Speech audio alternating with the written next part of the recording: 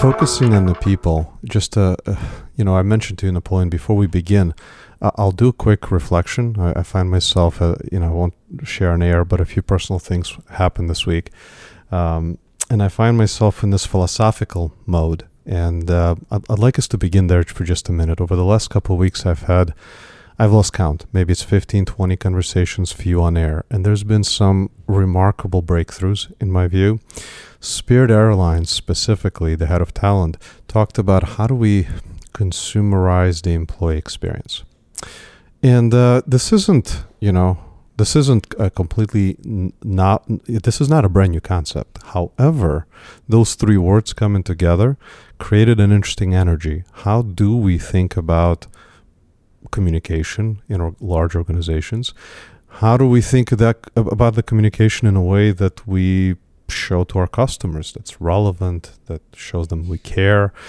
I have had others who challenge that by saying, not consumerization, maybe it's humanization. Maybe it's going beyond.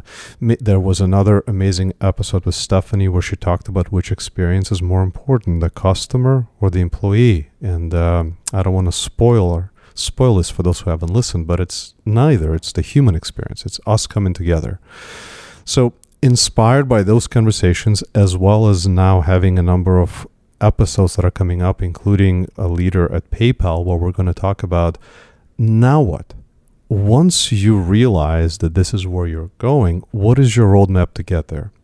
But today our focus is going to be on how do we create a digital employee experience to help your people thrive in your organization. And Napoleon, as the global lead of change management for Pepsi, I just really found your approach to be refreshing. I like how you honed in on certain aspects and made them simple, where I think a lot of folks in our industry, in this industry, tend to make things very complicated. So first, just Napoleon, thank you for coming in and thank you for being a part of this with us. Thank you so much. And, on your, as you said, I think we're making things too complex, Life is too complex. I think there was a big look inside of companies and people's during and after COVID. And I do think one of the cornerstones of things that we've been working is to simplify the employee experience.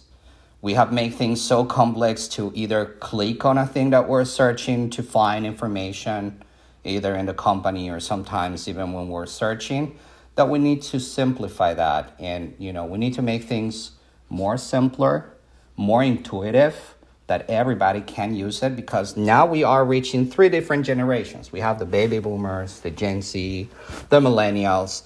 Everybody else is approaching things in a different way. So we need to find a common pattern, more human language, so people make things a little bit more simpler and make sure that, that employee experience, it's intuitive by itself. You use the word intuitive, relevant. When I hear those words, I used to hearing them in the context of product design, of marketing and social media. But it's interesting now, and it also is super logical. Like if this is how we experience the world outside of organizations, right? We come to work. Why should that experience be entirely different? Someone who's going to be a guest on the show said, hey, we don't come to organizations to feel like we're at a DMV. And she said DMV, and I was like, oh, yes, some DMVs are amazing, right? Nothing against DMVs, but often it feels like it's impersonal. You're a number, But where I'd like us to begin, if you don't mind, Napoleon, is this idea of not just the generational, which are challenges of its own. We've got challenges of virtual versus in person, which we can talk about, of course. But I haven't touched on this podcast the concept of globalization, the concept of cultures, where some of the communications that take place inside organizations are looked at as, let's translate it, right? Let's do a translation. And when it shows up inside or shows up on the other side, it sounds like someone took something that's designed for North America and literally translated it. And it's not really for us. We're seeing a translated version. So I'd love your perspective on when you think about change management globally, how do you apply a global lens that helps individuals feel like it's relevant for them? Yeah, and all partners from the what we call what's the employee experience we want to deliver. Many years ago, I do remember in previous experiences with many other companies, and I was thinking about that this morning, is like, we have an idea to implement something globally, let's say here from North America or from a specific region. And we said, okay, I think this is what we need to do. So we plan to implement that. We work on our communications. We deliver what it needs to be done. And then what happens? Crickets. It's not successful. That was because our approach was like one-sided. Initially, before we said, okay, this is what I think you need as my customer, my internal client in the company, and I'll design that and I'll give you that product. And at the end of the day, it didn't work because I didn't take into considerations the cultural dynamic. And that's how today we're doing what it's called reverse engineer. Instead of us thinking what I do want as a company, I go to my markets, my different regions in Asia, in Europe, North America, Latin America, and I say, hey, we have an idea to do something for our employees. This is the experience that we want to develop. What do you think? And then we gather that feedback. I say, maybe Latin America, the patterns of communication are completely different that we could say in Europe and Asia Pacific. And then we take all that together and we build something in partnership that has meaning, that communicates and speaks in their language, in the ways of they want to communicate. And at the end of the day, when we want to implement change, when we want to make sure people are embracing the new ways of working, when we are trying to deliver what we call a delightful employee experience, that it's intuitive, it has a lot to do of how I do perceive that from my cultural perspective. Somebody says a long time ago, think global and act local. So I do think that's still a reality today. Because the way that we perceive things in one place based on my culture, my patterns of communication is completely different than what would be in another sector, in another region. So maybe from a global change management communication perspective, we replace the word translation with adaptation. Correct. It's a partnership and understanding like what are the elements that are important for you in your specific place around in the world, and what are important for me, and what is the common place that we can find, so that experience that we're trying to deliver aligns globally and delivers what we want to do. I really liked your explanation on the distance in conversations, right? You introduced that concept. That was a brand new concept for me. I think our audience would appreciate hearing that as well. Sure. And let me tell you a very short story. When I arrived to North America, I got what was called at that time a cultural coach, which was, help you to understand how people interact here in North America. One of the things that struck me at that time, and I still have to find exactly the study that did, is like this organizational psychologist several years ago did a pattern of distance on communication. When one would be the closest one, like probably in your face talking like, and 100 would be the farthest distance, let's say, a couple of meters. And what this person found is, for example, I'm from Latin America. We tend to talk pretty close when we are having a conversation. So let's say my distance from 1 to 100 was around 25. North America, we like to keep sort of a small distance, not too far. Let's say it would be 50. And in some other cultures, like I remember was the German culture, the distance would be 100. What that says is that's my level of comfort while I'm talking to you and receiving. The same way applies for when I'm trying to communicate things. If I'm going to use a language for my Latin American folks, it has to be something that connects closer to them. We are very emotional people. We like, we're very energetic. We like to communicate things in a very, exciting way. So that's probably our 25, to feel closer to that customer. North America, we like to be politically correct. We like to do things in the right way. The process, the steps, that probably would be our 50%. And other countries, they like to be more structured, completely structured. Step one, step two, give me exactly what I need to do in a short period. Thank you so much. That's it.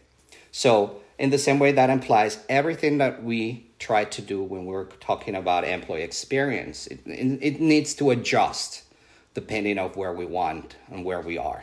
That's a perfect example that I think could be applied to so many dimensions of, how we're unique, right? So we talked about, the global implications, the adaptation. Next, I'd love to think about, just the current mindset as well. Let's contextualize. You and I, really agree that the attention span, I think it's undisputed fact now that this is something that we must take into consideration for internal communications.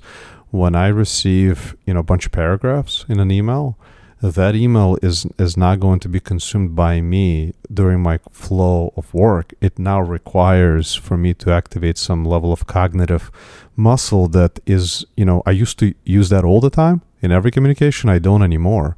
So, Napoleon, how do you think about how our communication, perhaps the media, the length, the attention span? Let's think today how many emails everybody receives in their inbox every morning. I can say for me, at least 100. From all those emails, how much time do I use to really go in depth to the message that I'm receiving, to the action I need to be done? If I receive a lengthy email that has like 6 paragraphs, even less sometimes, I might lose focus on that one because I have so many present things. One of the elements that I have found in my previous years, it's, we've been bombarded with so much information. And now we have TikTok, we have Instagram, we have so many different social medias. And those are the elements where people are paying attention. So in a lot of projects that I've been working in the last few years and focus also on the targeted audience that we have now, more younger people or people of any different backgrounds, but are focusing more in multimedia. I found that if we create video snippets of what we want to do, explaining, we do an animation, we do a certain multimedia experience for them that is shorter, maybe 90 seconds with a key message of what we want to do, and follow up with several other communications that are short in perspective but are engaging. Those are the ones who have a higher record than the ones that are just a lengthy email that just explains the same, but in a more less multimedia way. So those are creating high impact multimedia videos. It's what, people are really paying attention to these days. The closer we can come to how they experience the world outside of their organizations, the more likely we can get them to engage. And I want to touch one other dimension of uniqueness before we really start thinking about the future of people initiatives and dive kind of head first into that abyss, if you will, of possibilities. But there are many folks, because of COVID, many kids, I should say, are experiencing all kinds of challenges, and they've existed before. In our family, we've been exposed to, OCD, and what does that mean? And how can now organizations adjust, because that's one of many dimensions of what makes folks unique. Do you think that this is this is an area for organizations to take into consideration as they think about their communications? Well, I think COVID was a big moment for companies and people to pause and rethink things. I know we've been talking a lot about diversity and inclusion in many companies, that diversity from an ethnicity perspective, racial perspective, but we are forgetting as well another audience, which are the neurodiverse population. I do think that, after COVID, there was a higher level of people that's starting to suffer depression, people that maybe, ADHD was expressed, other kind of elements that what we call neurodiverse people. And I am not sure if organizations around the world are tackling that element as of today, because at the end of the day, there's so much you can do. But I do think that that's something that we need to start focusing. If we're thinking the person as a whole being working in for an organization, looking for a meaning, I do think that we need to focus as well when we're talking about diversity and inclusion, seeing perspective of neurodiversity. That's a key element that probably, some people would be very thankful that if organizations starting to focus and build programs around, it will help a lot. Because you'll be surprised with how many people are neurodiverse, but they don't mention that for, being afraid of being targeted or put a name on. You're so right. And it all speaks to the uniqueness of the human that we're communicating with. So we talked about the cultural, stemming from global implications. We talked about the current mindset. We talked about neurodiversity. And of course, there's so many other dimensions of what makes us unique. We could probably continue the entire podcast and many, many, many more podcasts. But I'd like to shift our discussion into, okay, now what, right? So we understand that this is the future. And I think it's at this point also undisputed. We are going to tackle these questions. We're going to tackle them. This is, over the last 6 months, hundreds of conversations, almost every leader saying, yes, we got to go there. Napoleon, how do we manifest this future of people initiatives and how do we start to rethink about data? How do we become data-driven toward the world of L&D, change management, HR? Kind of talk to me in broad strokes about how you see in the future help us tackle these challenges. Well, the data will give you so much, what numbers can do. I remember somebody said that numbers can give you any inference that you want to make of. I think the key element here is what do we want to measure?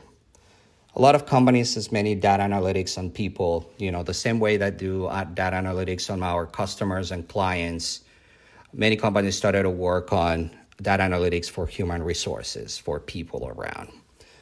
I do think that the best way to tackle is what's the strategy that we want to deliver with those numbers. It's to focus on, okay, do we want to just go farther beyond us what is turnover or churn or potentials?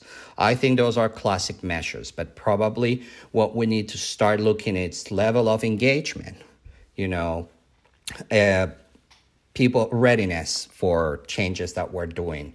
We have so many numbers that what we need to do is how we put the story together with those numbers to make sure that it's delivering the message that we want to do. And that message is, what's the employee experience that I want to give to my employees? How do I want them to perceive the organization? How do I feel like they want to keep them, engage them? How do I want to make sure that they have a sense of purpose of what they're doing within a specific company?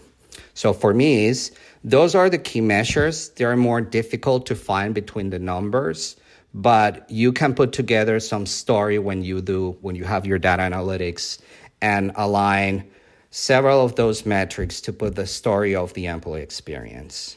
With you. There's, from a measurement perspective, how we, compile it into a story, how we potentially correlate it to business outcomes, lots of innovation. I'm like us to tackle kind of the use of data in a much more futuristic way, just for a minute, and take it from a neurodiversity lens or dimension that we discussed. And I know that this is far out, that this is out there. And I'm not talking about Big Brother. I'm not talking about getting more data. I'm simply asking the question, if we begin to look at data to understand the uniqueness of the individual, right? Again, whether it's a global culture, location, whether it's mindset, whether it's how their brain is more attuned to taking in information, what media they're in. Can we look at data so that we can tailor our communication to meet them where they are and for us to recognize their uniqueness? That would be a very futuristic approach. Particularly, and this is my only opinion, I'm not sure if many companies are ready to walk that path yet. from many different perspectives, from legal perspective, from many other different ways. But I do think in the future, if we see in ourselves and we are trying to identify a better ways of working, have a better employee experience, I do think those are elements that we need to look. How employees feel connected with the organization. What's the way that they feel that the organization is providing the element of psychological safety? That it's been another word that's been in the market lately. How they feel secure and engaged and motivated to what they're doing. Those are elements. I think it's a big challenge for companies. There's many organizational surveys around people trying to tackle that not as well known metrics, but they're trying to tackle that. We have a very long path to walk, but I do think it's very important. I mean, we need to try to find a better way of not thinking employees as just an asset that it's providing, specific duties and results, but also something additional. When we got on, I kind of warned that I'm in a philosophical mode today for, a contemplative mode. And you are so nailed it from an organizational readiness perspective across so many different, reasons why we're not there. We are not. We're absolutely not there to take on these questions. So I have been thinking a lot about, so how do we do this in bite size if we were to begin, piece by piece by piece? Not data use and measurement, which of course there's a lot of innovation, but data use in how we're communicating with the individuals. What could we do? So you mentioned psychological safety. I've had a long discussion yesterday. If we were to simplify psychological safety, who has the biggest impact on your psychological safety? We spoke to Gallup. They say it's all about the manager. I totally agree. I think the manager is critical. If we agree with that, the next question is, if it's about the manager, is it about the annual big meeting that you have with the manager? No, it's the little things. For sure, it's the little things that the manager could do. And I started to think about, okay, well, if you look at the employee data, when they come back after being sick, let's say for a week, and they look at their calendar and they're smoked. 10 meetings. There's no one individual that's at fault. They looked at their calendar. It was available. They scheduled it. What if a manager had, a little reminder to say, hey, check at their calendar. Reach out to them. Hey, are you okay? Are you okay? I know you were sick last week. That's a lot of meetings for you to take on being back. Are you all right? What would that do? And that's a form of use of data now in how we're communicating versus the measurement. Napoleon, I know I'm dragging you into a future conversation, but I'd love your perspective. And I have to tell you, when I go back on all my career history, and you tell me which one is the leader that you remember the most. I could say in my earlies, when I started in human resources so many years ago, I'm a good friend of, he was my manager, and I said he was my mentor.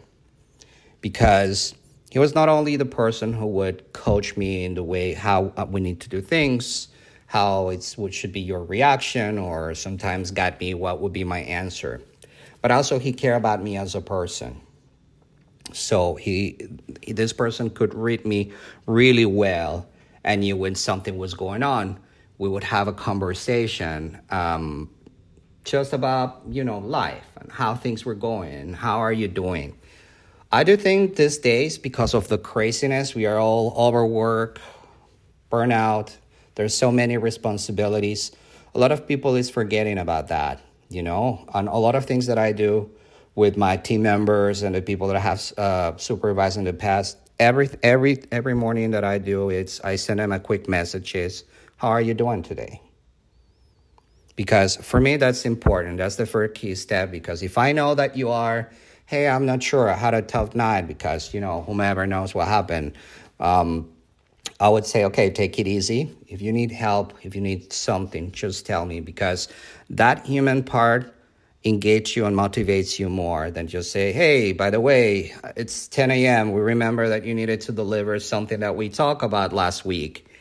And that creates a little bit more psychological safety, say that you care about me as a person, not only as a person that provides something to the company. I find in these conversations and within myself a conflict. On one hand side, we're saying, let's be more human to each other. Let's show care. On the other hand side, we're saying, how can technology help us do that? Really? So, or is that the natural thing for us to unpack, is to say managers are so busy and organizations care so much about managers doing certain things that they're going to help them be reminded. They're going to help them structure it, maybe find times on the calendar. I know we're now like literally scratching the next frontier. We're not even at the final frontier. We're talking about the next frontier. But I think somewhere in there is this idea of consumerization and humanization of the employee experience. Napoleon, what do you think? Well, you know what? Technology has changed so much in the last, let's say, at least 4 years. The pace of new things coming out all the time and trying to make your life easier, it's now like with the speed of light. I know that people would say we're losing touch in terms of with reality with one another. I think the opposite way. While sometimes the face-to-face, the kinetic connection that we had it in the past, people feel that it's losing, but we are creating a different muscle, which is the distance connection. And I can put you an example. I mean, I deal with so many global people I have in my career. For me, it would be very difficult to take a plane and go to China and just to check how people are.